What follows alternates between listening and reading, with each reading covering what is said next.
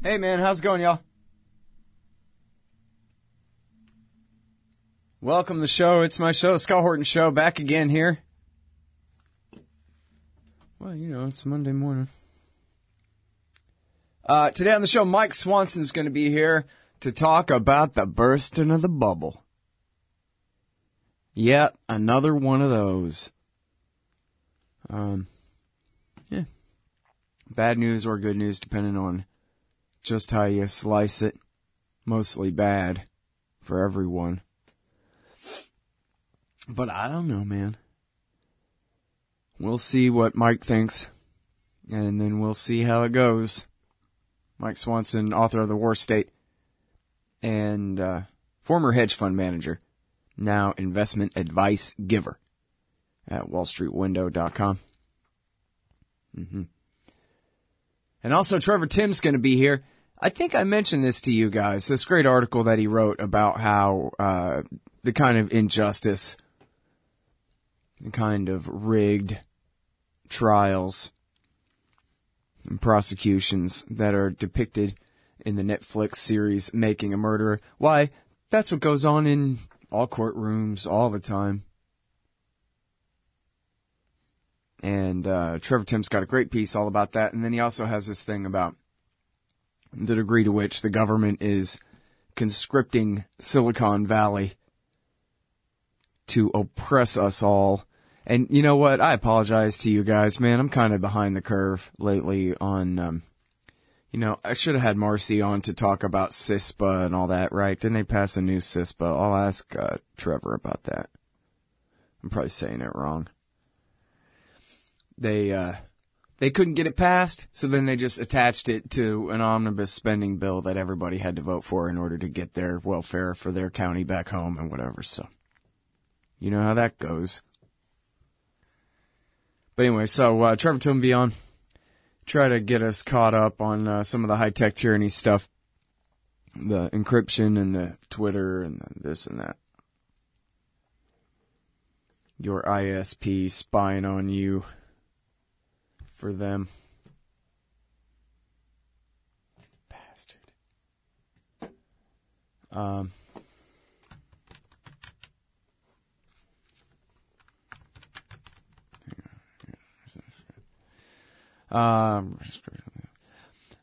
I know, I'm mumbling like Fred Flintstone falling down the stairs over here. Well, sometimes I get emails that piss me off in the middle of the radio show, and so I mumble curse words. All right. I had a couple more invites out. I wanted to interview this guy, Kappenberger. He put together the movie, The Internet's Own Boy, the Aaron Swartz story. And today's the 3rd anniversary of his death by suicide.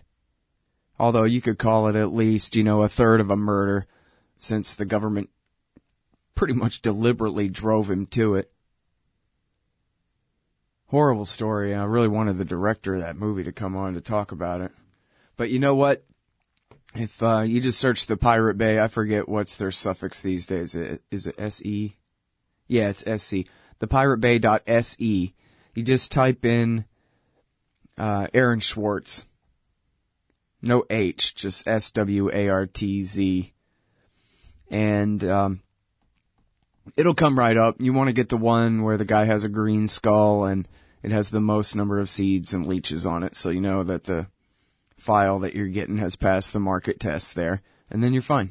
Get QBitTorrent for downloading stuff with, for downloading torrent files, and you can go get it. And in fact, actually, it's on YouTube. If you go to my Twitter feed right now, you can find there, I tweeted out this morning, on YouTube is the entire documentary of The Internet's Own Boy, the story of Aaron Swartz, or the Aaron Swartz story, whatever. And, man, it's really good. I really hope you'll watch it. Maybe it sounds like old news to you if you haven't seen it yet and you think, I don't know, put it off or not watch it or something. But no, man, really watch it. Although I warn you, it's going to make you really angry, too.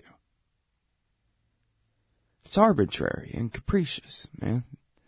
These prosecutions, the way the government targets people for destruction, they don't give a damn. To them, it's like washing dishes. They don't, Means nothing. And, well, I'll go ahead and spoil it for you if you don't already know the story. The story is this brilliant genius kid who invented the RSS feed that brings you all your stories and all your podcasts and all this stuff, who is a co-founder of Reddit, which is, one of the most influential websites in history, and apparently will remain so, for a while. Who was a great activist for freedom, for free speech and free expression, and the decentralization of control of high computer technology into the hands of everyone, so that everyone has access to everything, so that everybody can be the best them that they can be, man. That's who he was. He was an Enlightenment guy. He was a good kid. He never committed a crime against anyone. The accusation was that and I guess it's pretty clear that he did it.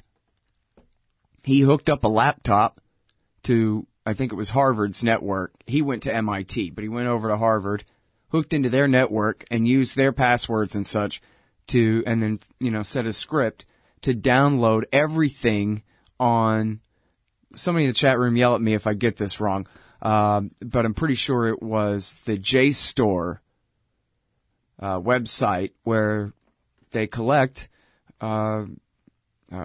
academic journals. I can't even think of the term academic. This is what an idiot I am. They collect academic journal articles there, but you gotta pay in order to get them. Well, Aaron Swartz downloaded them all, perhaps plausibly on the idea that maybe he would put them all on the Pirate Bay or something where everybody could get them and liberate all this information. The thing is, he never did do that. He had opportunity to, if I remember right. He pretty much got the files and had the opportunity to put them online, but he chickened out, I guess, and didn't do it anyway. But the government doesn't care. He's not a government employee, so he's hardly a human at all. And especially to the national government, they don't care. And every federal prosecutor is a would-be U.S. attorney, and every U.S. attorney is a possible governor or senator someday. And so everything that they do, well, just like any bureaucrat, but especially on that level, everything they do is about themselves and their politics. And I believe the woman, no, I can't remember. What's the name of the U.S. attorney? I want to say Sanchez, but I'm not sure if that's right. There's this horrible U.S. attorney who clearly decided it had nothing to do with law, whatever the hell that is. It had nothing to do with that. Had everything to do with she had power and she decided that she would use it to destroy this brilliant young man. And use the money that she took right out of your paycheck to do it, by the way. To destroy a man who's dedicated his life to setting you free the best way he knows how. And so, yeah, they murdered him. He was facing 35 years in the federal penitentiary. You know? This harmless, gentle young kid. They're going to lock him up with Ramzi Youssef.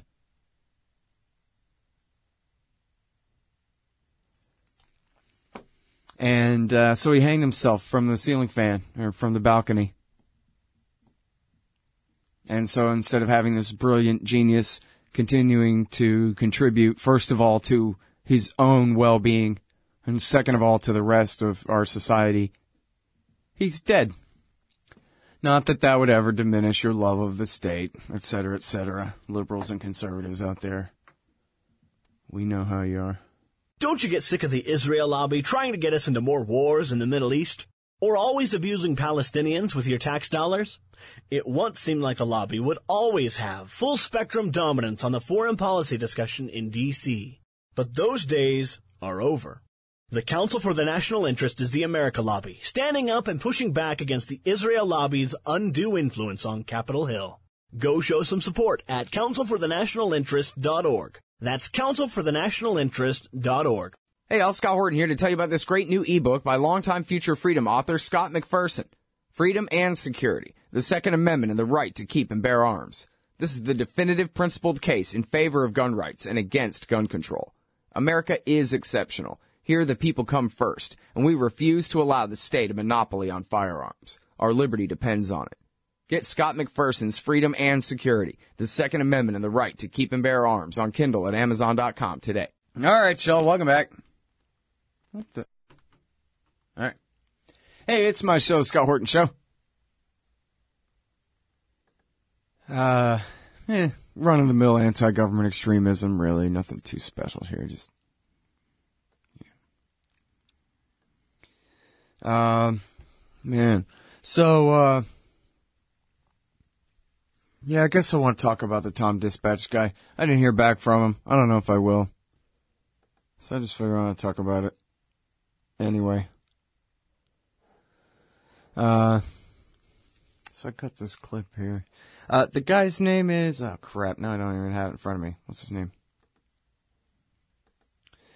The guy's name is Rick Schenkman. He's the editor and founder of the History News Network. How do you like that? Huh. He's the author, most recently, of Political Animals, How Our Stone Age Brain Gets in the Way of Smart Politics. Now, I think he's a liberal or a progressive type, but the article is not the typical, oh, conservatism is a mental illness, or disagreement with me is because you're unhinged from reality, or whatever. This is much more specific. This is about killing people.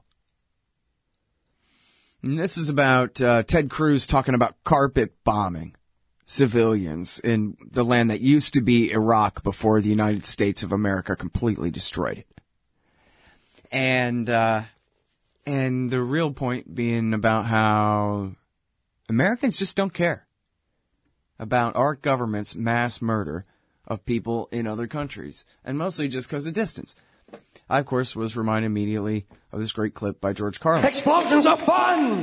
And hey, the closer the explosion is to your house, the more fun it is. Did you ever notice that? Sometimes you have the TV on and you're working around the house. Some guy comes on television and says, 6,000 people were killed in an explosion today. You say, where? He says, in Pakistan. You say, oh, Pakistan.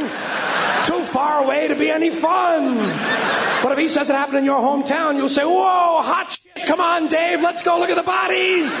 Let's go look at the bodies. Yes, and I'm aware of the cruel and bitter irony of censoring cuss words out of a George Carlin bit. You know, I don't know, kill me. What? I shouldn't attempt. But anyway, you get it. And he's completely right about that. And you know what's funny? I found out decades later, 20 years or something. That came out in 1991. I found out so many years later that was a real thing. Thousands of people killed in an explosion in Pakistan at a Union Carbide plant. And then the chemical plume killed however many thousands more. And of course, they were never held accountable at all. So they were hiding behind the skirts of the American empire. And Carlin's right. Nobody cared. And why? Because Pakistan's too far away to be any fun. That's why. And that's why even now, among grown-ass adults, you know, into their 60s and 70s and such, the idea basically holds, especially when it's our government doing the killing, that whatever foreigners' lives are just completely forfeit when it comes to a decision made by our government to kill them. Their lives become less than human the moment they're killed. As a friend put it to me recently, look, if our government didn't have a good reason to do all these things they're doing, then why would they do them? It's gotta be okay, because otherwise, what are you saying? I'm a good German living in Nazi Germany during the rise of the Reich? Well, that can't be, because, you know, think about how uncomfortable that might make me. So, You know, and that Obama, he seems like a basically good man. Or if you lean right, that George Bush, he seems like a basically good man. And so, you know, whatever, shrug. It's fine to kill people. And the further away they are, the easier it is. You know, like it's a magical property of salt water. What's funny is, even if you've ever been to Mexico or anywhere, you think, oh wow, so this is what it's like to be in a foreign country, huh? It's just another part of the earth. You could be in any place in America that has the same topography as wherever you're standing. And America, the middle part of North America, has any kind of topography you could possibly need to compare it to. Go anywhere in the world and it's just like whichever part of whichever state you need. So that it fits. Isn't it nice? But it seems unreal. Wow, what a surprise. Go to a foreign land and it's just another land with humans standing on top of it. I mean, what? But boy, when it comes to especially your government, I don't know. Government, I'm trying to think of good examples of American civilians, you know, being serial killers overseas on their own time, something like that. Certainly if you try to be a mercenary over there without a license from the state or State Department or DOD, you might get prosecuted, but I can't really think of like, American civilians even being demonized for doing something really bad to people overseas. There must be some examples. But boy, you put on olive green, forget about it. Americans just don't care. And in fact, I recognize too, I sound like some bleeding heart, hippie, feminine wimp for saying like, hey, it's wrong to explode people to death with cluster bombs. Think about if that was somebody that you cared about, who had their body ripped to shreds.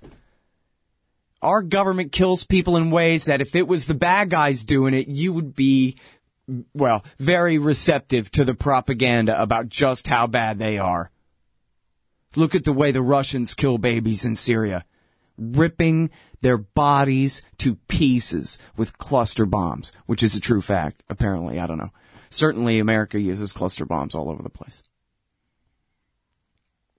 But to suggest that that's wrong means patchouli stinking hippie. Probably commie homo. Otherwise, what do you care if the U.S. government is carpet bombing people to death or not?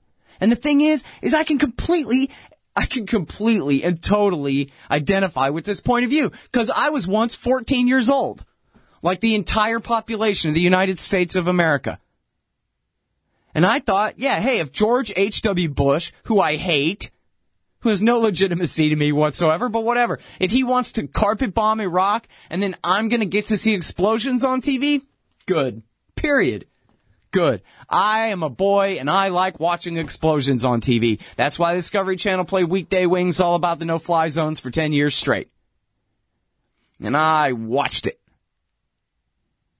Neat jet fighters flying fast and doing spins and dropping high explosives, and look at the fancy new targeting system that the TV show is pretending works like they say it does, and it's cool. So that's what I identify as the mentality of virtually every American, as identified in this great piece running today at antiwar.com. How we learn to stop worrying about people and love the bombing. It's really good. I think you'll like it. This part of the Scott Horton Show is sponsored by Audible.com. And right now, if you go to audibletrial.com/Scott Horton Show, you can get your first audiobook for free. Of course, I'm recommending Michael Swanson's book, The War State, The Cold War Origins of the Military-Industrial Complex and the Power Elite. Maybe you've already bought The War State in paperback, but you just can't find the time to read it. Well, now you can listen while you're out marching around. Get the free audiobook of The War State by Michael Swanson, produced by Listen and Think Audio at audibletrial.com/Scott Horton Show. Hey, y'all, Scott here. Ever wanted to help support the show and own silver at the same time? Well, a friend of mine, libertarian activist Arlo Pignatti, has invented the alternative currency with the most promise of them all. QR Silver Commodity Discs. The first ever QR code 1-ounce silver pieces. Just scan the back of one with your phone and get the instant spot price. They're perfect for saving or spending at the market. And anyone who donates $100 or more to the Scott Horton Show at scotthorton.org/donate gets one. That's scotthorton.org/donate. And if you'd like to learn and order more, send them a message at commoditydiscs.com or check them out on Facebook at /commoditydiscs. And thanks. All right, y'all, welcome back. Oh, what a mess in here. Get my headphones on for you. Hey, I'm Scott Horton. It's my show, Scott Horton Show. Join up the chat room, man. ScottHorton.org/chat. Got some people in there hanging out. Fake name and the capture you're in. Plain old browser window there. ScottHorton.org/chat. All right. First up today on the show is Mike Swanson. And full disclosure of the conflict of interest here, as you all know because you hear the ads all the time, Mike's a sponsor of the show. His great book, The War State, which is a really wonderful history of the rise of the new right military-industrial complex after World War II in the Truman, Eisenhower, and Kennedy years. And I think you'll learn a lot, and I really hope you'll get it, and you can get it on audiobook, and it's really great. It's The War State by Michael Swanson. But, of course, he also does investment advice. He's a former, very successful hedge fund manager, and now he runs Wall Street Window, where he explains step by step everything that he's doing with his investments and his reasoning behind it all, and hopes that you can benefit from it. And you can go and sign up at wallstreetwindow.com. So, I mean, all that being said, I don't think this is really an infomercial. It's actually really an interview because I have a bunch of questions, and Mike Swanson, I think, has the answers, and that's the way I think of it anyway, but you all take it however you like. Mike, welcome to the show. I'm very happy to have you here. Oh, thanks for having me. It's great to talk with you. All right, so there's this thing, I guess. I think it's right. Sounds right to me. Never heard it refuted in any way that made any sense anyway. And Bob Higgs says so, and he's Bob Higgs. And that is, it's the Austrian school theory of the business cycle. And I'll try to say it real fast and oversimplified, and you can correct me if I go off the story or anything, but this is basically the basis of our conversation today, is that when banks are allowed by the government to expand bank credit, that is, loan out new money by making the loan in the first place and expanding the amount of money in circulation, it ends up seeming to businessmen as though there are more resources in the economy to be invested in their projects than really exist. And then at some point, and maybe you can really get into the some point part of this, at some point the music has to stop and there are people left without chairs, right? In the musical chairs game. It turns out all those resources they thought existed didn't exist, and so you have whole segments of the economy in error and then are driven into bankruptcy. And we see this time after time after time. We saw it with the housing. We saw it with the dot-coms before that. We saw it with the, after the first Gulf War, the bubble that they had drummed up for that popped, I guess, in 1992. And then there was the 88 crash before that, and et cetera, and they keep doing this. They generate the bubble, and then at some point, it all comes due. And so if I'm reading you right, you think more or less what I just said, only, with detail and real substance. And you're saying that now is the beginning of the end, the beginning of the downside of the cycle. Yes, that qualifies a little bit what you're saying, but I agree with everything you said because we're both kind of the same age, and I started investing in the stock market in the late 90s, and you obviously had this internet bubble when it crashed, and then the real estate bubble when it crashed, like you're saying. And as an explanation, the Austrian economic theory is the only theory that really explained what happened and why, and it's obvious that there was a misallocation of capital and obviously bank lending problems, especially in the last bust. And this time, as we're speaking, I believe there is another bubble that's been generated through the actions of the Federal Reserve once again. Now, I want to qualify a little bit because my interest in, I'm not an economist, I'm more a stock trader, and so Austrian economics was, for me, a good explanation of the past. However, I'm trying to catch up and read some of the original Austrian economics books, and if you looked at what they're saying about the causes of the Great Depression, a lot of the argument was that the Fed artificially manipulated prices and kept them too high, and that also caused people to make mistakes in capital investment, that they produced too many goods and caused a huge problem when prices eventually dropped. So, but the bottom line is, I mean, the simplest way to reduce the theory is that when the Federal Reserve or the government or whoever manipulates prices and makes artificial price levels, that causes vast problems in the way capital is invested and makes people to cause them to make mistakes that end up biting them. And if it goes long enough, it creates a bubble and then it bites lots of people. So just that basic premise, I think, is what's happened over and over again, and I think it's happening now.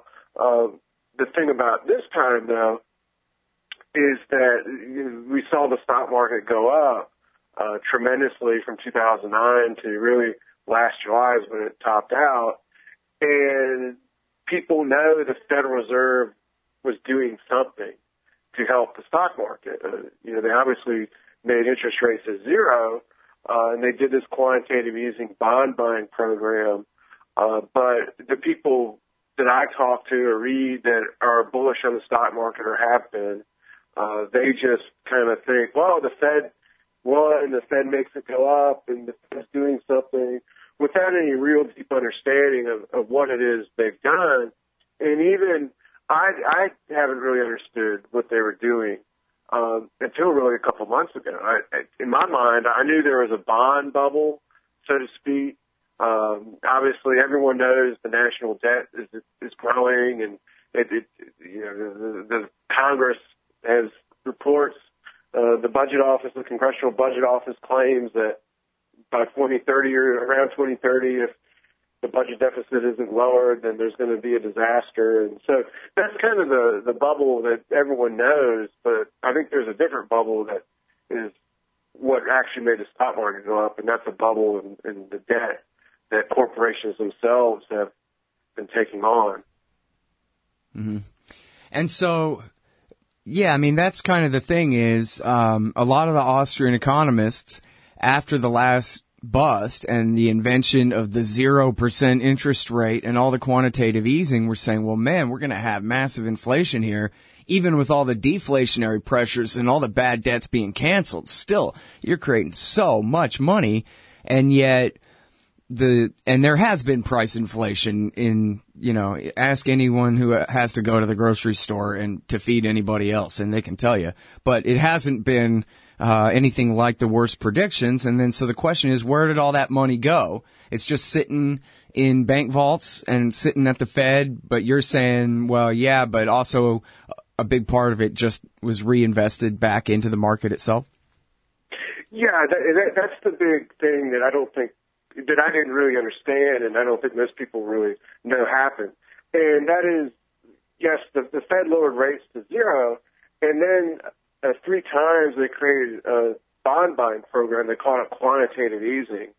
And what they did is they bought mortgage securities that were underwater, and then they bought treasury bonds from the federal government. Now, what this did was it made interest rates stay low and remain so low that most people, their CDs come due and they can't make any more money on them and they don't know what to do. So they would venture into the stock market. That's just the regular person. But the key is that with interest rates at zero, I mean, you can't really make money lending people money anymore. It benefits borrowers to borrow more money because it's cheap. So they went on an orgy of borrowing money, the corporations did, by issuing corporate bonds. Now, what's interesting is... Now, wait, hold it to the interesting on the other side of the break here. The bubble in corporate bonds, right after this, y'all.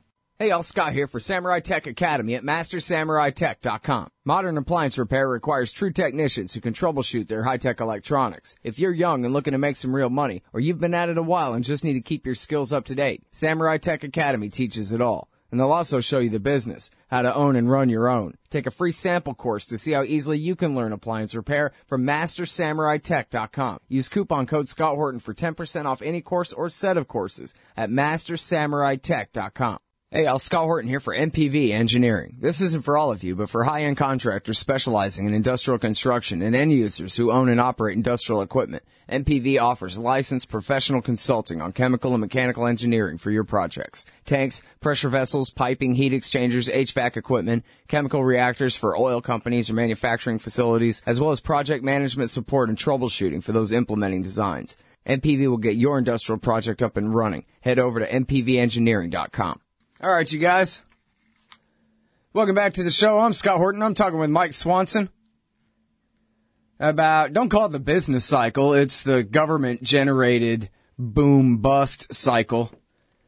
And we're talking about how so much of the new money that the government has created since the last crash has, it hasn't been loaned out to any and everybody, but it has been loaned out to big business to invest in the self-fulfilling stock market bubble, which Mike Swanson is saying, it's the beginning of the bear now, and then you're going to say something else was interesting before that, though, at the break there. Mike, go ahead.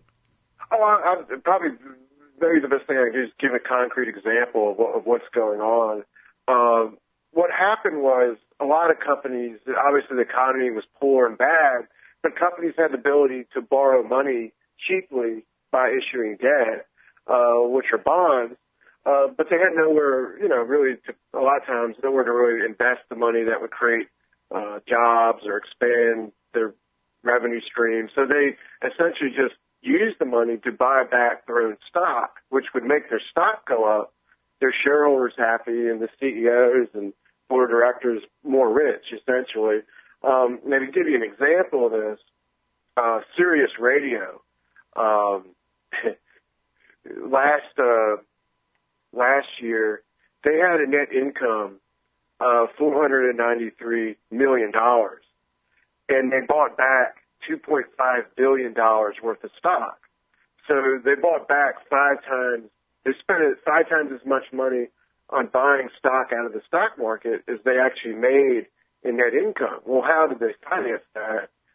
They issued bonds, and they've got $4.4 billion in debt as of the last statement I'm looking at. And back in 2012, they had just about half that much debt.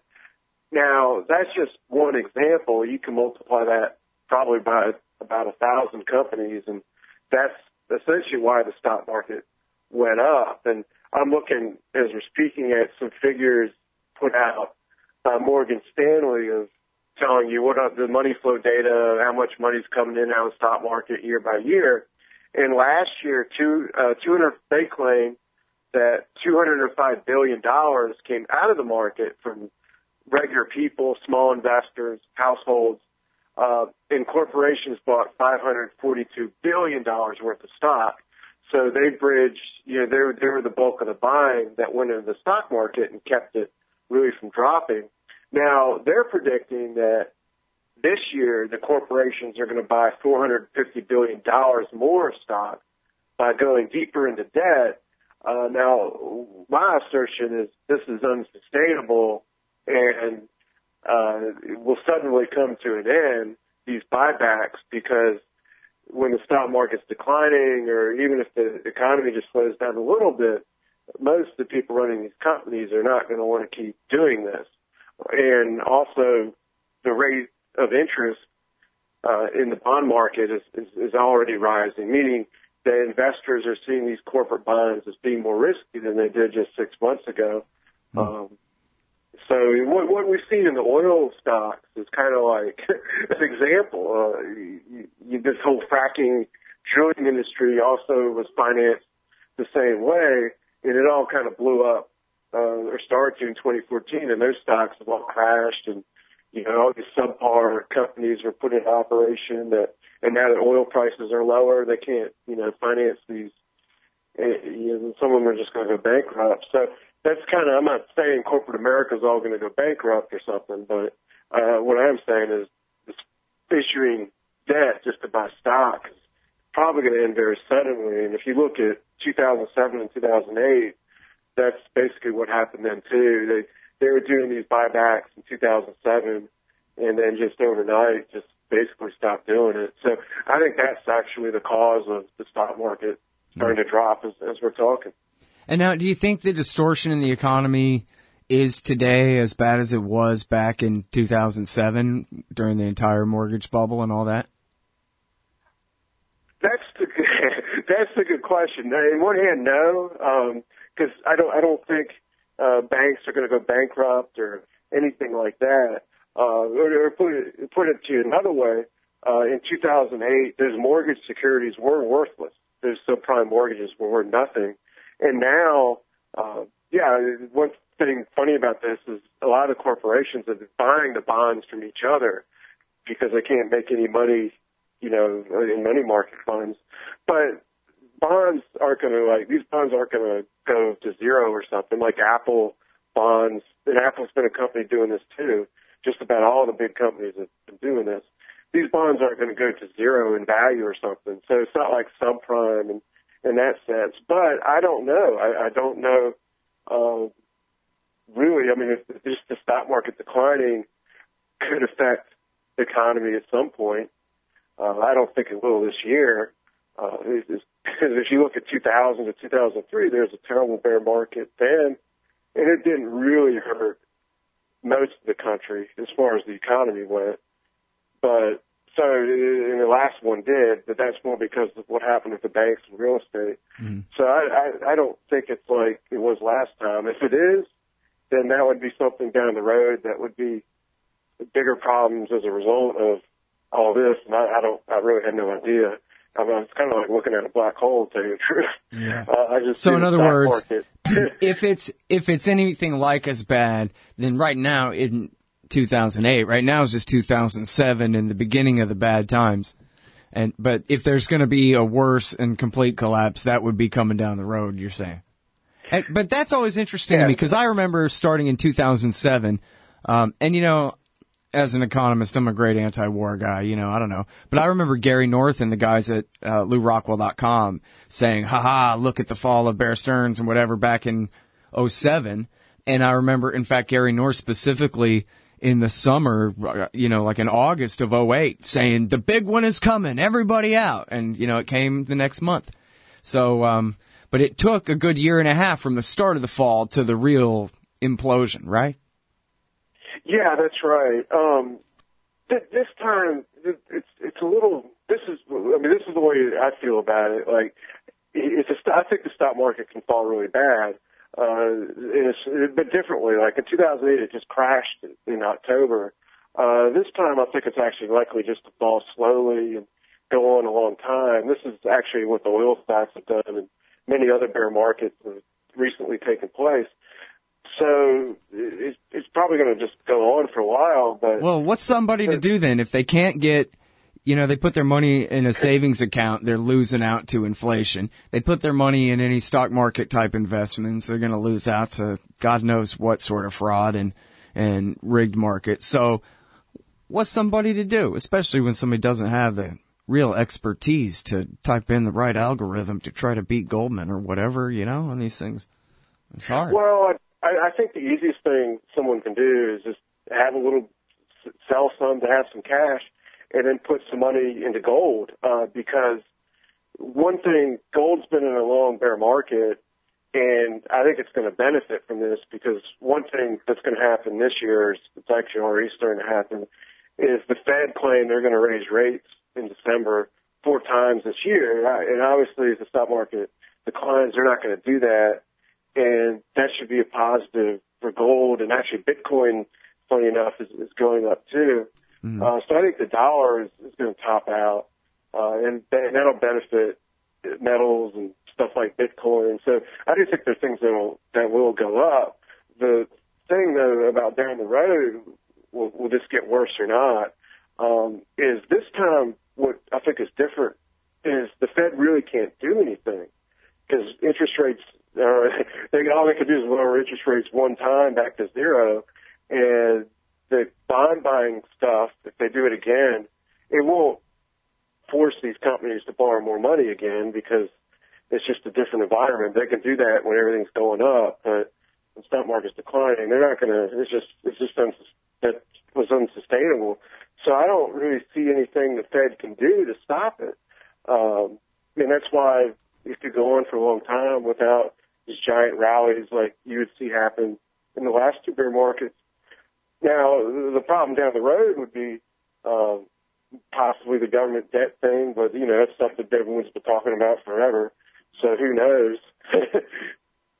Yeah, I don't know, man. But going gold, that's the simplest answer. Not put everything you own in it, but 10, 20%, and, and there you go. Yeah. All right. Well, everybody, I really urge you, if you have any savings and you want to try to protect it, invest smart, check out wallstreetwindow.com, the great Mike Swanson, and read his book, The War State, too. Thanks, Mike. Appreciate it. Yeah, great talking with you. Hey, y'all, Scott Horton here for wallstreetwindow.com. Mike Swanson knows his stuff. He made a killing running his own hedge fund and always gets out of the stock market before the government-generated bubbles pop, which is, by the way, what he's doing right now, selling all his stocks and betting on gold and commodities. Sign up at wallstreetwindow.com and get real-time updates from Mike on all his market moves. It's hard to know how to protect your savings and earn a good return in an economy like this. Mike Swanson can help. Follow along on paper and see for yourself. wallstreetwindow.com. You hate government? One of them libertarian types? Or maybe you just can't stand the president, gun grabbers, or warmongers. Me too. That's why I invented LibertyStickers.com. Well, Rick owns it now, and I didn't make up all of them, but still, if you're driving around and want to tell everyone else how wrong their politics are, there's only one place to go. LibertyStickers.com has got your bumper covered. Left, right, libertarian, empire, police, state, founders quotes, central banking. Yes, bumper stickers about central banking. Lots of them. And, well, everything that matters. LibertyStickers.com. Everyone else's stickers suck. Explosions are fun! And hey, the closer the explosion is to your house, the more fun it is. Did you ever notice that? Sometimes you have the TV on and you're working around the house. Some guy comes on television and says, 6,000 people were killed in an explosion today. You say, where? He says, in Pakistan. You say, oh, f*** Pakistan. Too far away to be any fun. But if he says it happened in your hometown, you'll say, whoa, hot shit. Come on, Dave, let's go look at the bodies. Let's go look at the bodies. All right, the great George Carlin from Jammin' in New York there. And I think a pretty good introduction to our next guest. It's Rick Shankman. He's the editor and founder of the History News Network. Imagine that. That's incredible. I've written for the History News Network before, me and David Beto. He's the author most recently of Political Animals, How Our Stone Age Brain Gets in the Way of Smart Politics. All right. Well, welcome to the show. How are you doing, Rick? I am doing fine and glad to be here. Good. Very happy to have you here. Very interesting article that you've written for Tom Dispatch here. Ted Cruz's Stone Age Brain and yours. We like to think that we're all a lot different from Ted Cruz than Ted Cruz, but maybe we're not so much. And this is in reference to his recent sloganeering about carpet bombing the Islamic State off the face of the earth. Is that right? Exactly. He went and he talked about how he was going to turn the sand just so red hot, and he was going to wipe out all these ISIS forces, and he was going to do it through carpet bombing. Now, here's the thing about carpet bombing. Carpet bombing basically means, by definition, indiscriminate bombing. He claimed when he was called on the carpet about this remark that, oh no, he wasn't going to be doing indiscriminate bombing. His carpet bombing was going to be focused just on the ISIS fighters. So this was a great example of Ted Cruz not knowing what he was talking about when he opened his mouth. But here's the thing. Within days, his poll numbers didn't decline. They went up. That's it. Well, and so, I mean, then again, it's only a certain segment of people who are, voting in his primary anyway, which is still a good, third of the population, if not half, but yeah, pretty bad news. So now, I guess the argument goes, yeah, but exceptional. So all other arguments null and void, right? What a great phrase. Well, Here's what I'm arguing in my book, Political Animals, is that when we go on instinct, we wind up going wrong because our brain basically evolved during the period of the Stone Ages, a 2.5 million year period, a long time. And it was designed to meet the problems of hunter-gatherers during the Stone Age, not the problems of people in the 21st century. When politicians, though, want to try to really connect with voters, they try to activate our instincts from that Stone Age period. And that's what Ted Cruz was doing with his carpet bombing remark. So what he was appealing, the reason why he got such a good response was he was activating this ancient instinct that's in our brain, in all our brains, which is we're going to go out there and we're going to get the bad guys who are out to get us. And we're going to take swift, decisive action. It's going to be overwhelming, and we're going to have victory. We, as human beings, love that kind of talk instinctively. Now, why doesn't he appeal to all Americans then with that kind of talk? Well, because we have higher order cognitive thinking and cultural assumptions and partisan brains. And so we're not all just acting on our basic human biological instincts. But when a politician tries to activate those instincts, he usually can really strongly connect with people. And that's what Donald Trump has shown. And that is certainly what Ted Cruz showed in this remark. Mm-hmm. So it sounds kind of like what you're saying is American exceptionalism isn't exceptional at all. Every tribe has that same exceptionalism. We're us and they're them. And so whatever, maybe it'd be wrong for one of us to kill one of them, but if we kill all of them, that's okay. That's what every tribe believes, basically, right? Well, as historians, you know the complicated history of American exceptionalism. So this is a concept that emerged out of the 19th century when we went on a campaign to move west. Called at that time, it was basically called Manifest Destiny. And this was our God-given right to extend across the country because we were going to use land and the Indians weren't using it, so we could shove them aside because God said, if you don't use it, you lose it. Well, we have a certain brand of American exceptionalism, but all peoples all around the world always think that they're the best for something. The difference between America and the rest of the people in the rest of the world is we're now the number one superpower. So when we get this idea in our head and we start throwing around our power, it has consequences. Yeah, well, severe ones. And, well, there's a thing here when you talk about the caveman brain and whatever, and it is the 21st century one at the same time, is just how, self-justifying all this is. You run up against a little bit of dissonance, and then next step is rationalization. So the one I hear most of all is, come on, they wouldn't do all this stuff if they didn't really know that they had to do it. And we're talking about dropping cluster bombs on people. And you're telling me that our government is so evil and corrupt that they just drop cluster bombs on people for no reason.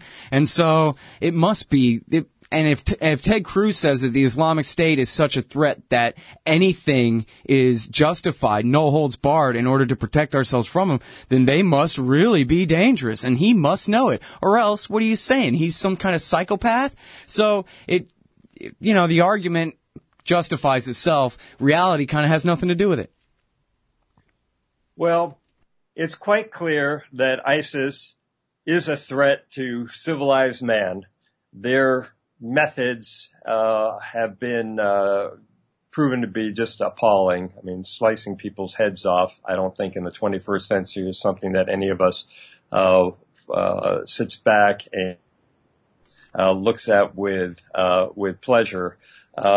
But when you bomb, there are inevitably casualties. And while the U.S. military, when it bombs, tries to target our weapons on people who are the so-called bad guys, although I always hate that term because it's just too neat and simple and life is complicated. But when you send a missile from a drone and you hit a building, you may get the bad guys in that building. You also may kill a family be walking by that building or a child who's playing near that building, playing soccer or something. So there's always terrible unintended consequences. And that's a real problem for us because when we are talking about bombing other places, just as in that wonderful George Carlin clip, which I'd never heard before, if it's happening somewhere else,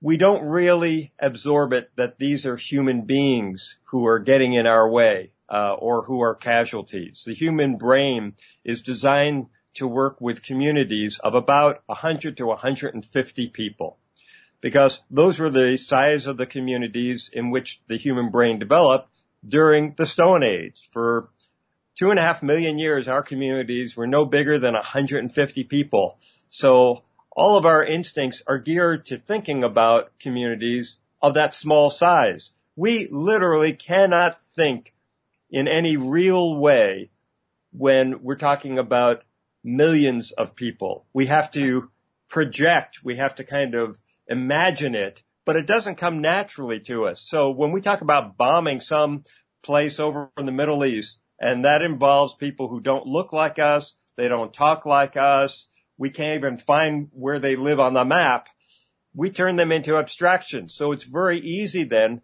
for politicians like Ted Cruz to say, we're just going to bomb these people over here. Mm-hmm. And some other people get in the way and they happen to die. Well, okay, they're just kind of abstract casualties. Right. And that's what I'm trying to draw attention to in this piece for Tom Dispatch, and also in my book, Political Animals. All right, now hold it right there. We'll be right back, everybody, with more from Rick Shankman, editor and founder of History News Network, HNN, and author of Political Animals. This one is at Tom Dispatch and at antiwar.com, How We Learn to Stop Worrying About People and Love the Bombing. Hey, Al Scott here. If you're like me, you need coffee. Lots of it. And you probably prefer it tastes good, too. Well, let me tell you about Darren's Coffee Company at darrenscoffee.com. Darren Marion is a natural entrepreneur who decided to leave his corporate job and strike out on his own, making great coffee. And Darren's Coffee is now delivering right to your door. Darren gets his beans direct from farmers around the world. All specialty, premium grade with no filler. Hey, the man just wants everyone to have a chance to taste this great coffee. darrenscoffee.com. Use promo code Scott and you get free shipping. darrenscoffee.com.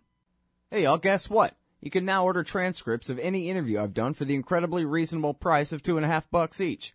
Listen, finding a good transcriptionist is near impossible, but I've got one now. Just go to scotthorton.org/transcripts, enter the name and date of the interview you want written up, click the PayPal button, and I'll have it in your email in 72 hours max. You don't need a PayPal account to do this. Man, I'm really going to have to learn how to talk more good. That's scotthorton.org/transcripts. All right, y'all, welcome back to the show. Scott Horton Show here, talking with Rick Shankman about this great piece at TomDispatch.com, also running at antiwar.com under Tom Englehart's name, of course.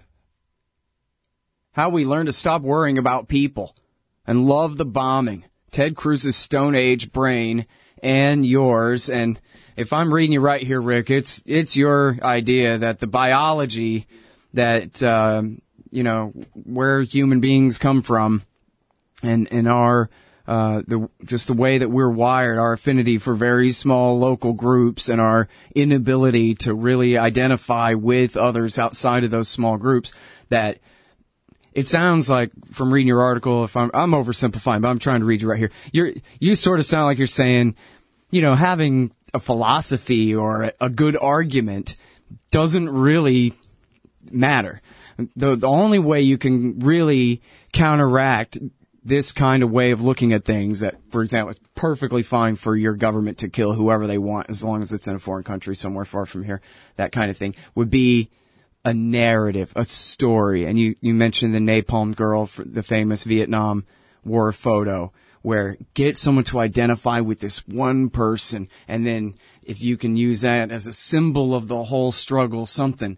But it's all about feelings, and it's all about, maybe a little social psychology, whether your uncle agrees with you or thinks you're a dumbass on this issue or that issue, when it comes to these things. But it almost has nothing to do with real arguments or whether people believe in what I thought was Americanism, which was that we all believe, if we all agree on anything, it's that everybody is born free, right? You can disagree about everything else other than that, but that's right there in the Declaration of Independence, the thing that we all sign on to, right? Well, what I'm trying to do in Political Animals is use science to illuminate how we actually respond to politicians and to political issues. And it's a somewhat distressing story that I tell in the book, because it turns out that while we all like to think that we are rational and that we're responding to important, intelligent arguments, most of the time we go on instinct. And in politics, when we go on instincts, we almost always go wrong. And one of the studies that I cite in the book is to talk about how in our medial prefrontal cortex, which is the part of the brain where empathy is registered, if you put people under an MRI machine and you have them look, for instance, at pictures of homeless people, they don't register much empathy in the medial prefrontal cortex when they are looking at pictures of people who appear to be homeless. And why is that? Because the brain is designed to take notice primarily of people who have high status. And if you have low status, that means you're probably not a threat to me and you're not probably going to be useful to me, so I'm not going to pay much attention to you. When you start to really think about the implications of that, it's mind-boggling, because what it means is if you go on instinct and you expect that your natural human empathy, which we feel all the time unless you happen to be a psychopath and you don't have any feelings at all for other people, that you can't really rely on that. You can't trust that in politics, because in politics, most of the time, we're not talking about people who are within our intimate circle, people we can touch, feel, see, and talk to. Instead, we're talking about people who are remote from us, who may be living 500 miles away from us or 5,000 miles away from us. And if the human brain doesn't show empathy for those people, and yet we have the power to blow them off the face of the earth, you can see that there is a problem. And that's one of the big problems that we have. I focus on 4 problems that we face as human beings because of the way our brain is designed, and it's not designed for 21st century man.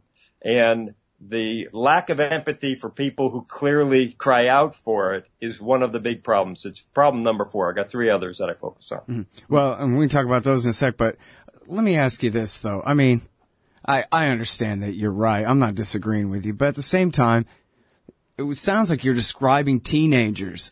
You know, it sounds like you're describing me when I was a teenager. When I was 14, 15, in 9th grade, that was when Bush Sr. bombed the hell out of Iraq. And I didn't even like Bush Sr. or the Republicans or whatever. But, hey, neat airplanes, bombing, anything, setting off big explosions. That's good enough for me. And yeah, men, women, and children from Iraq that I barely ever even heard of, except in the context of the Iran-Iraq war and whatever as a kid, couldn't care less. As long as I get to see explosions, that's great. But of course, I was 14, Rick. And so at some point then I turned 15. And I was exposed to the argument that, hey, maybe it's wrong to mass murder people even if you're a government. And I thought, wow, brilliant.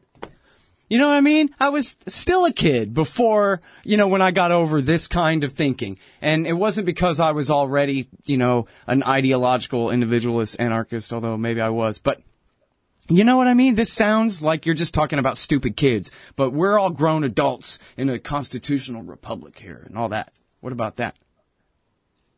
Well, thank goodness that we don't operate as teenage brains do, because they are unformed, aren't mature. The brain is still developing until we reach about age 25. So it's continuing to grow and change until it finally settles down around age 25. But all of us as adults are constantly asked to make 1,000 decisions in the course of a day. And most of the time, we have to go on instinct. We can't sit there and study all of the decisions that we have to make, because you'd be immobilized. So what the brain does is it doesn't relitigate issues. So once it settles on a certain policy, it decides, if you're a right-wing Republican, what Ted Cruz and Donald Trump say is golden, then whatever they say, you're going to tend to think, yes, it's golden. And you're not going to relitigate that with yourself, because that's too time consuming. You've got a million other things to do. You've got to make lunch. You've got to prepare for dinner. You've got to do your job, whatever. Mm-hmm. And that is one of the downsides to the way the human brain operates. So it's not that we're stuck with a teenager brain. We don't have a teenager brain after we're about age 25, but we do have a brain that doesn't want to really be thoughtful and reflective. Daniel Kahneman, who's a psychologist who won the Nobel Prize in economics, oddly enough, talks about our brain being lazy. It's primarily lazy, and it tries to do as little as possible. And the reason for that is that it takes up energy. If you start really thinking hard about something, you're literally burning more energy. And the brain already burns a lot of energy. It basically burns about 20% of your body's energy, and yet it's only 3 pounds. So if you're 175 pounds, your little brain of 3 pounds is burning 20% of the body's energy. And it really wants to protect itself from having to use more energy. So it doesn't really want to think about anything else that it doesn't have to think about. So that creates this basic problem of you decide a certain person. It could be Ted Cruz, it could be Hillary Clinton, it could be Barack Obama. And when they make a case for bombing this group or that group, you don't immediately start thinking through the consequences of bombing. You just think, that's my guy. He or she wants me to back her policy, and by gosh, I've already decided I like her, and she's my person, or he's my person. They're my candidate, and you're going to go along with what they say. That's a real problem, and that's not a teenage brain problem. That's a human being problem. Yeah. I think maybe I'm the case of Arrested Development here, and I'm just stuck at 15. I happen to be really good on war because I just won't budge from my childish view. But anyway, listen, it's really great, interesting work that you've done here, and I really appreciate you writing for Tom Dispatch where I can get at it too. So thanks very much for coming on the show, Rick. All right. Thanks, Scott. I appreciate it. All right, y'all. That is Rick Shankman.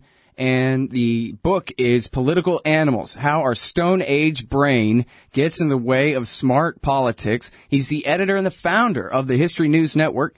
And you can find this article at TomDispatch.com and at antiwar.com under Tom Englehart's name there. How we learn to stop worrying about people and love the bombing. And we'll be right back with Trevor Timm in just a second. Hey, Al, Scott Horton here to tell you about this great new book by Michael Swanson, The War State. In The War State, Swanson examines how Presidents Truman, Eisenhower, and Kennedy both expanded and fought to limit the rise of the new national security state after World War II. If this nation is ever to live up to its creed of liberty and prosperity for everyone, we are going to have to abolish the empire. Know your enemy. Get The War State by Michael Swanson. It's available at your local bookstore or at Amazon.com in Kindle or in paperback. Just click the book in the right margin at scotthorton.org or thewarstate.com. Hey, I'll check out the audiobook of Lou Rockwell's Fascism versus Capitalism, narrated by me, Scott Horton, at audible.com. It's a great collection of his essays and speeches on the important tradition of liberty. From medieval history to the Ron Paul Revolution, Rockwell blasts our statist enemies, profiles our greatest libertarian heroes, and prescribes the path forward in the battle against Leviathan. Fascism versus Capitalism by Lou Rockwell for audiobook. Find it at Audible, Amazon, iTunes, or just click in the right margin of my website at scotthorton.org. All right, you guys, welcome back. I'm Scott Horton. It's my show, The Scott Horton Show.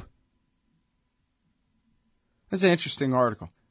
I didn't really do the best job conducting that interview, but I do hope you'll go and read that guy's great piece. It's at antiwar.com today. How we learn to stop worrying about people and love the bombing. Good stuff. Okay, next up is our friend Trevor Timm, the great Trevor Timm. Writer for The Guardian and, of course, from the Freedom of the Press Foundation, where he sits on the board of directors with Greenwald and Snowden and Ellsberg and other greats like that. Welcome back to the show. How you doing, Trevor? Good. Thanks for having me back. Good, good. Very happy to have you back and happy to read what you write, as always, I think, without exception. And I really like this one because... well, I really like this show. I'm glad you had some good comment on it here. Making a Murderer, this 10-part miniseries put out by Netflix. It was made over 10 years about the seeming double railroading of this guy, Steven Avery, first for a rape and secondly for a murder. And there has been some controversy over just how much of the prosecution side of the story was told in the documentary, so we could talk about that. But this article is mostly beside the point there, because whether this guy did it or not, I think anybody could agree he was actually railroaded anyway. Either way. And then your real point is, much larger about the way the American justice system really operates. And I think everyone kind of feels this way. Maybe I didn't really put my finger on it until I heard someone else say it exactly out loud or whatever, but it's the difference between watching a TV show about cops and courts and watching cops and courts on TV. And you realize immediately, or if you're willing to stop and really think about it for a minute, there's such a vast gulf. And whenever it's the court TV style thing, it all seems so impersonal, right? It all seems like whoever's actually on the line there isn't even really being considered. He's not being given his due. He, she, whoever. You know what I mean? That's the reality of the thing that I think people are feeling. That's why this documentary really strikes everybody's chord so much. You can't help but think as you're watching this that these cops, these prosecutors, and not just these, but all of them, they do this to people all the time. This is the real reality of the American court system, as opposed to law and order, etc. So, what a crappy way to ask a question, Trevor. But anyway, I'm just trying to set you up to talk about. So, what is the real reality of the daily life of people accused of felonies in state courts in America? Yeah, I mean, I couldn't agree more with what you just said, and I would encourage everyone, if they have a Netflix account, to go out and watch this documentary, Making a Murderer, because, as you said, it really paints an amazingly stark picture about how the Justice Department actually, in many cases, does not work for justice at all, but actually just works for trying to prosecute people and put them in jail, regardless of the truth. I mean, it follows the story of Steve Avery, who was already wrongly accused of rape and spent 18 years in jail, and then ends up, once he gets out and makes headlines, he is then charged with murder in a separate crime. And as it develops, I don't want to give away any spoilers, but as it develops over the course of 10 episodes, you see that there are a lot of shady things going on, including potentially the planting of evidence by police, and the forced confession of a young, slow 16-year-old boy who may have had nothing to do with anything involving this crime, but was kind of bullied into confessing. And as you watch this show, everybody who has watched it has talked about how shocked and horrified they are, and how, they're basically screaming at the TV saying, "Oh my God, how could this be going on?"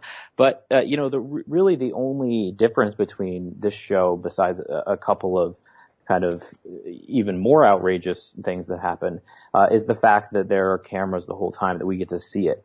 Forced confessions, for example, pressuring young, mentally disabled people without a lawyer into admitting to crimes they do not commit is an epidemic in this country. And in my Guardian article, I explained that, there's been a bunch of studies that have been written about this phenomenon. And, when you finally see it on tape in Making a Murderer, it's kind of shocking and just makes you squirm. But when you realize it's been going on for a long time and much more common than you think, it really disturbs you to the core. Yeah. One thing that I really can't credit my community college education with, not that I have so much as associate's degree or anything, but is in psych class where they talked about false confessions and how easily they're obtained. And that includes people walking right on down to the station house and saying, "I did it," when they had nothing to do with it at all. They're just some kook. But this happens all the time. And the most common cause of it, of course, is, to dumb this down, maybe lowercase t, torture works. And in this case, just a couple of big, fat, bad breath having cops under a hot light in a small closet, and they're saying, come on, you did it. We know you did it. We know you did it, is enough to shorten one's time preference to, I will say whatever you want me to say to let me out of this room now. And whatever consequences happen after that aren't even considered at that point. They just give up, and they're just basically torture works. I'll say what you want me to say. Saddam taught me how to make chemical weapons. Will confess any dumbass in the custody of a couple of cops. And the only way that they wouldn't would be if they really understand that the trial comes later, the penitentiary comes later. This is just jail. I can get through this, and I can maintain silence until I get a chance to deal with my lawyer or whatever. But unless you're really educated enough to understand the way that process works, you have a couple of bully cops trying to make you say something, you'll say it. And it just happens all day, every day. Yeah, absolutely. You know, I think a lot of times when we hear the word torture, we think of somebody, taking a hammer to somebody's hand, or waterboarding them, or physical confrontation. But often these forced confessions are gotten just by talking with somebody for hours and hours on end. Even, to be honest, when you watch it in Making a Murderer, in at least a couple of the interrogations, the police aren't even really being mean to this person. They are just trying to direct them in the way that they want him to speak. And when you do it over and over and over again for hours and hours, and when you're talking to a boy who has the IQ of 70, who doesn't have a lawyer present, who indicates that he just wants to get back to class, and when you tell this type of person that as long as you tell us what we want to hear, then everything will be okay and you can leave, it turns out that people like this will often admit to things that they had nothing to do with, and it ends up leaving them behind bars for the rest of their life for a crime they did not commit. Yep. And now, talk too about the plea pressure, because I think a big part of this is the stacking of charges. And I wonder, was it not always this way in 1840 something? You get accused of something, the prosecutor brings you in there and charges you with 75 things, so you better plead guilty to 20 of them, or else you're going to do life. Oh, the idea of pleading guilty or plea bargains before trial is a huge problem in this country. A lot of defendants who are completely innocent of crimes, or who think they're completely innocent of crimes, are advised by their lawyers to come up with a plea deal, because if they go to trial, they do spend the rest of their lives in jail. And, I don't know if it was a problem back in the 1800s, but we do know that our federal and state laws have continually expanded over the past 100 years, and especially in the last 30 years, where there are just so many crimes in the books that if prosecutors say, we're going to charge you with 15 crimes, you better admit to something or we're going to go to trial, then you're kind of backed into a corner. And we see that happen in this case. This is the craziest stat that I saw when I was doing this piece, was that there was 125 exonerations last year where people were let out of jail for crimes they didn't commit. 47 of them involved defendants who pleaded guilty. So they basically told the court that they did it, even though they didn't. That was 37% of the cases, which is just outrageous. And we know that this happens all the time because the system is set up this way to kind of force them into making a plea deal, even if they want to claim that they're innocent. Oh, and damn it, I always do that. We're in the break anyway. Hold it right there. We'll be right back with more Trevor Tim after this. Hey, Al, Scott Horton here. It's always safe to say that one should keep at least some of your savings in precious metals as a hedge against inflation. And if this economy ever does heat back up and the banks start expanding credit, rising prices could make metals a very profitable bet. Since 1977, Robertson Roberts Brokerage Inc. has been helping people buy and sell gold, silver, platinum, and palladium, and they do it well. They're fast, reliable, and trusted for more than 35 years. And they take Bitcoin. Call Robertson Roberts at 1-800-874-9760 or stop by rrbi.co. Hey, Al, Scott Horton here for Liberty.me, the great libertarian social network. They've got all the social media bells and whistles. Plus, you get your own publishing site, and there are classes, shows, books, and resources of all kinds. And I host 2 shows on Liberty.me. Eye on the Empire with Liberty.me's Chief Liberty Officer Jeffrey Tucker every other Tuesday, and The Future of Freedom with FFF founder and president Jacob Hornberger every Thursday night, both at 8 Eastern. When you sign up, add me as a friend on there. ScottHorton.Liberty.me. Be free. liberty.me. All right, y'all, welcome back. I'm Scott Horton. It's the Scott Horton Show. Talking with Trevor Tim. I'm going to ask you about your brand new one here, the Silicon Valley thing, in a minute, Trevor. But a little bit more about this mini-series, whatever it is, documentary series there on Netflix, Making a Murderer. And, well, the revelations. A big part of it, I think, and this has been a problem in a lot of high-profile cases that I'm aware of, is the system of compromise that the jurors come up with for deciding what they'll do. So if you have a split decision, there's always a couple of cop worshippers on every jury who, hey, if the government says so, it's true. Simple as that to them. And everybody else says, well, okay, I'll tell you what, we'll convict them on this and this, but not on that if you'll go ahead and agree to stop pushing for that one, whatever. And that's apparently what happened in this case as well. That was the story of the Branch Davidians, who were all acquitted of murder, but then convicted of using a firearm in the commission of a felony, even though they'd just been acquitted of the felony. So the judge says, nah, I'm going to go ahead and sentence you guys as though you'd been convicted of the felony, because that's what the jury meant anyway, even though really they didn't. It was 10-2 for acquittal.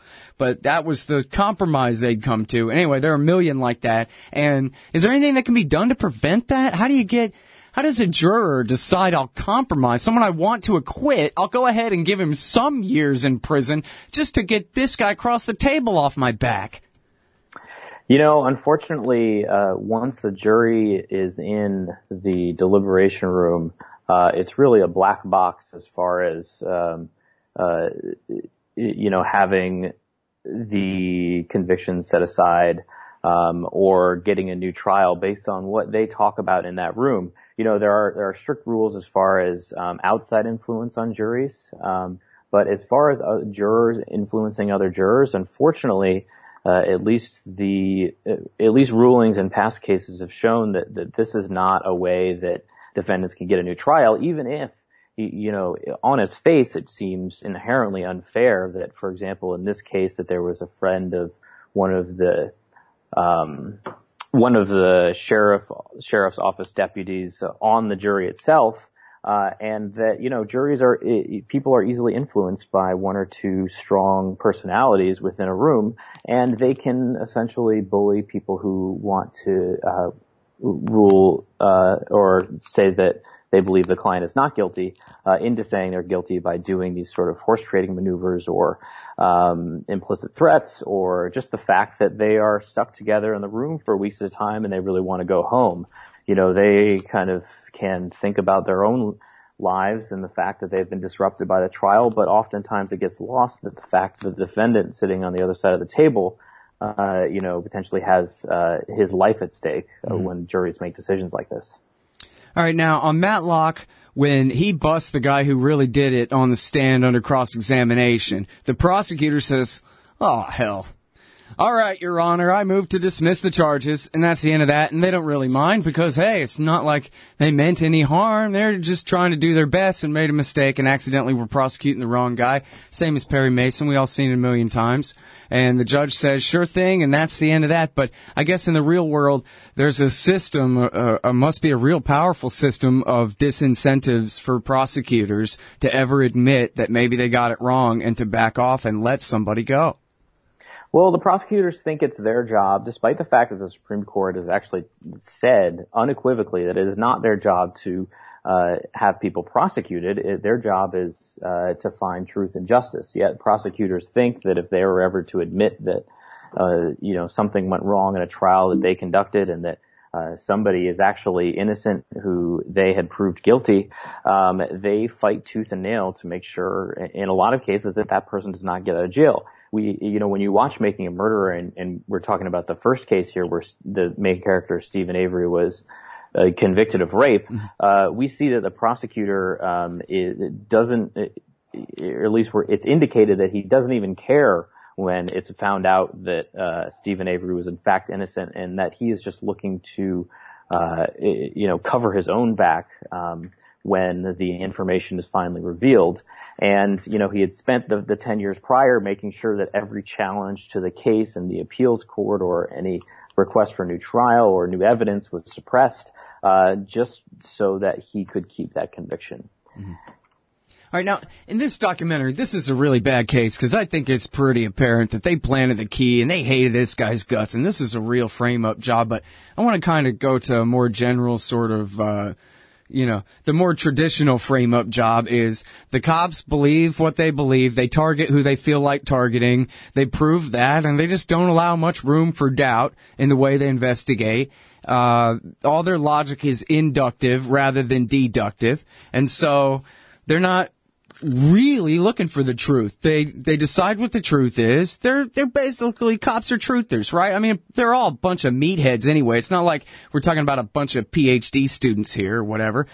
They figure out who they think did it, and then they make that case. And the jury and the court presume the accused guilty every time, because why would the cops be jerking our chain and bringing in some innocent guy? Obviously, they know what they're doing, or this guy wouldn't be in the dock in the first place. And then the burden's on you to prove that they did it wrong.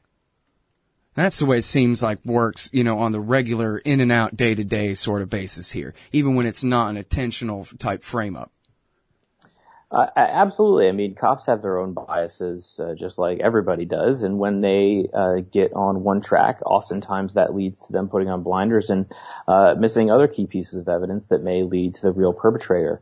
But when we talk about cops actually planting evidence, which we don't really have numbers on how often that happens, partially because, this is hard to study, and partially because it's, frankly, easy for them to get away with it if they do, because they are the ones in charge of handling the evidence. But we do know when cops are found to have planted evidence that it could have drastic effects across the criminal justice system, even when it's only a small number of police officers who are actually corrupt. So, for example, there was research done in 2012 that only looked at 13 police corruption scandals where there was evidence of planting drugs or guns on innocent defendants. And in those 13 scandals, there was over 1,100 cases where convictions had to be overturned. Meaning that, if there is a cop that is doing this, it's likely that they are doing it all the time and could affect vast numbers of people. So that even if there are only a few bad apples, there are an amazing amount of people who get caught up in it. Mm-hmm. Well, I love telling this story, and sorry because I told it a million times, maybe to you already, Trevor, but I used to be a cab driver, and I one time was driving around an assistant district attorney from Harris County, that's Houston, who was in Austin for some big, meeting of government people or whatever. And she told me that the slogan around the office, not her, of course, but everybody else, their, cliche is that if they really didn't do it, they'll get out on appeal. Meaning, whoever the cops bring them, they nail to the wall, and they'll do nothing to, they'll, never stop, rest, or whatever in order to guarantee to convict anyone the cops bring them. Otherwise, geez, that's like a vote of no confidence in the cops, and they don't want to do that or anything. And then if they really didn't do it, then when the burden of proof is on them from a prison cell, where God knows what is happening to them, they'll be able to prove it somehow, and get out, and no harm, no foul.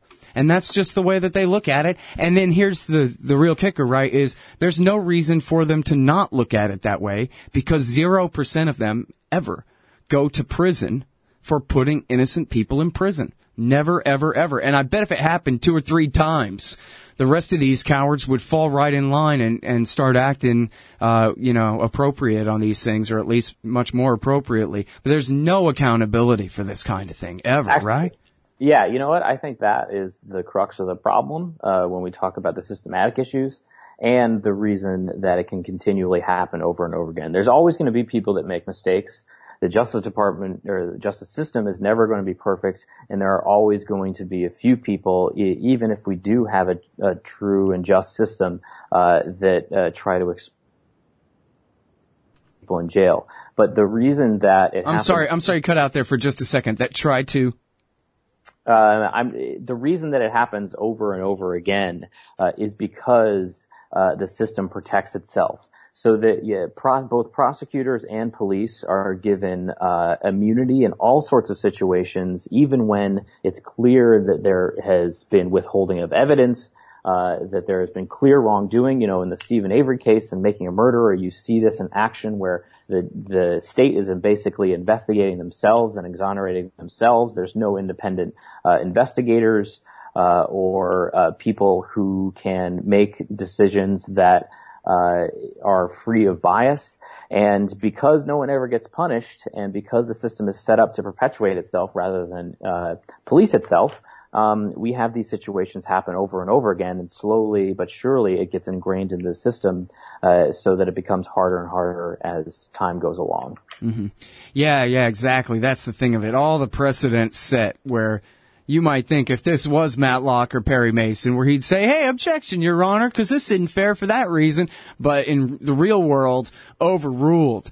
That argument was already settled in the case of this versus that. The prosecutor gets to get away with it, proceed. And just because it's been that long, right? Like, we'd have to just somehow erase decades worth of precedents favoring the cops. I read, and this is more or less the same thing. I'm sorry I'm keeping you over just 1 minute here, but I'll get your comment here and let you go. But there's a lawyer, I'm sure you know him or follow him on Twitter, at least Scott Greenfield, I believe it is, who keeps this great blog, and he wrote a thing called The Basically Reasonable Murder of Tamir Rice, where he explains that the only thing preventing a cop from just killing whoever is the reasonable clause of the Fourth Amendment. They may not seize your life right out of you unless it's reasonable. That's the very best you got. And then from there are whatever, 10 or 15 precedents he cites that completely twist everything in favor of a cop. So any time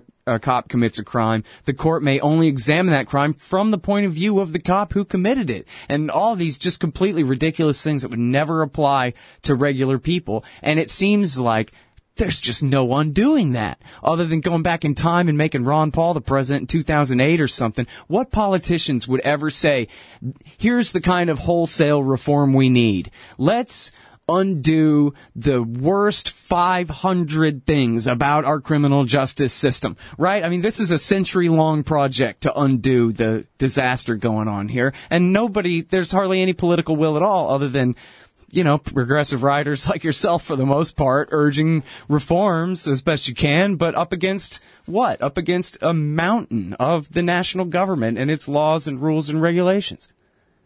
Yeah, absolutely. One of the big problems is actually the Supreme Court. Over the past 40 years, in decision after decision, they have kind of closed off avenues for bringing civil lawsuits against police officers and against prosecutors who engage in this type of abuse by giving them essential immunity for all of the most egregious and outrageous crimes. And because they are kind of cut off from this type of accountability, it then kind of perpetuates itself, and we see it more and more often where there is a police shooting of an unarmed person, or that there is hiding of evidence, and that despite the fact that people die or people go to jail for years and they're innocent, there is no accountability whatsoever, and the prosecutors and police who are responsible get to keep going on doing their job, and in some cases are promoted instead of being fired and prosecuted for what are clear abuses of their office. Yep. All right, that's the great Trevor Timm. Thanks very much for your time. I really appreciate it. Hey, always a pleasure.